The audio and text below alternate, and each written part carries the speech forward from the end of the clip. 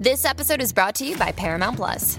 Get in, loser! Mean Girls is now streaming on Paramount Plus. Join Katie Heron as she meets the plastics in Tina Fey's new twist on the modern classic. Get ready for more of the rumors, backstabbing, and jokes you loved from the original movie with some fetch surprises. Rated PG-13. Wear pink and head to ParamountPlus.com to try it free.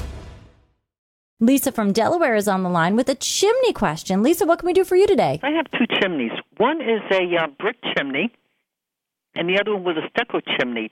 I recently had them both repaired. The brick chimney needed to be repointed, and above the brick chimney, underneath the stainless steel cap, I guess, I don't know if it's cement or mortar, but that was all cracked. And in the winter, the ice would form between the cracks.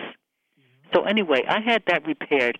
The other chimney that was stucco had a hairline crack in it, and they suggested restuccoing the chimney and stippling it, which is like a popcorn ceiling type of an effect. Right. Mm-hmm. So all that was done.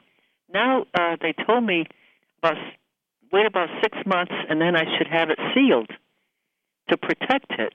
Now, it's $75 a chimney to get it sealed. So what they're talking about is a masonry sealer, and you probably don't need this. It's not like you need it to protect it. Usually you put sealers on if you're concerned about leaks.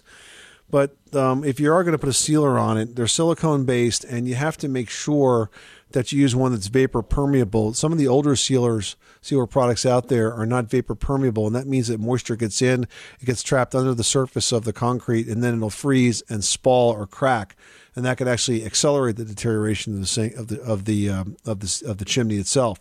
So if you use a good quality silicone sealer that's vapor permeable, it can slow the absorption of moisture into the chimney, but I'm just not sure you need it. The kinds of things that you're talking about doing, except for the total restuccoing of the chimney, I don't know if I would have gone that far just to repair a crack. But the other things that you're talking about are all entirely expected. You know, having to repoint some mortar, having to repair a cracked chimney cap, a concrete cap around the chimney. Those are all normal. I don't necessarily think that putting a sealer on is going to have that much of a major effect of slowing down any further deterioration. I think it's just sort of wear and tear. Okay, and if it's not vapor permeable, it could even harm it. That's correct. Exactly right, Lisa. So I should ask the mason then if it's, but he could tell me anything. He could say, yeah, it is.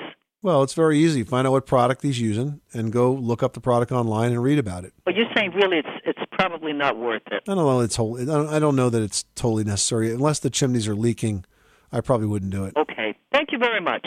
All right. Good luck with that project. Thanks so much for calling us at 888-MONEY-PIT. Everybody in your crew identifies as either Big Mac Burger, McNuggets, or McCrispy Sandwich. But you're the Filet-O-Fish Sandwich all day.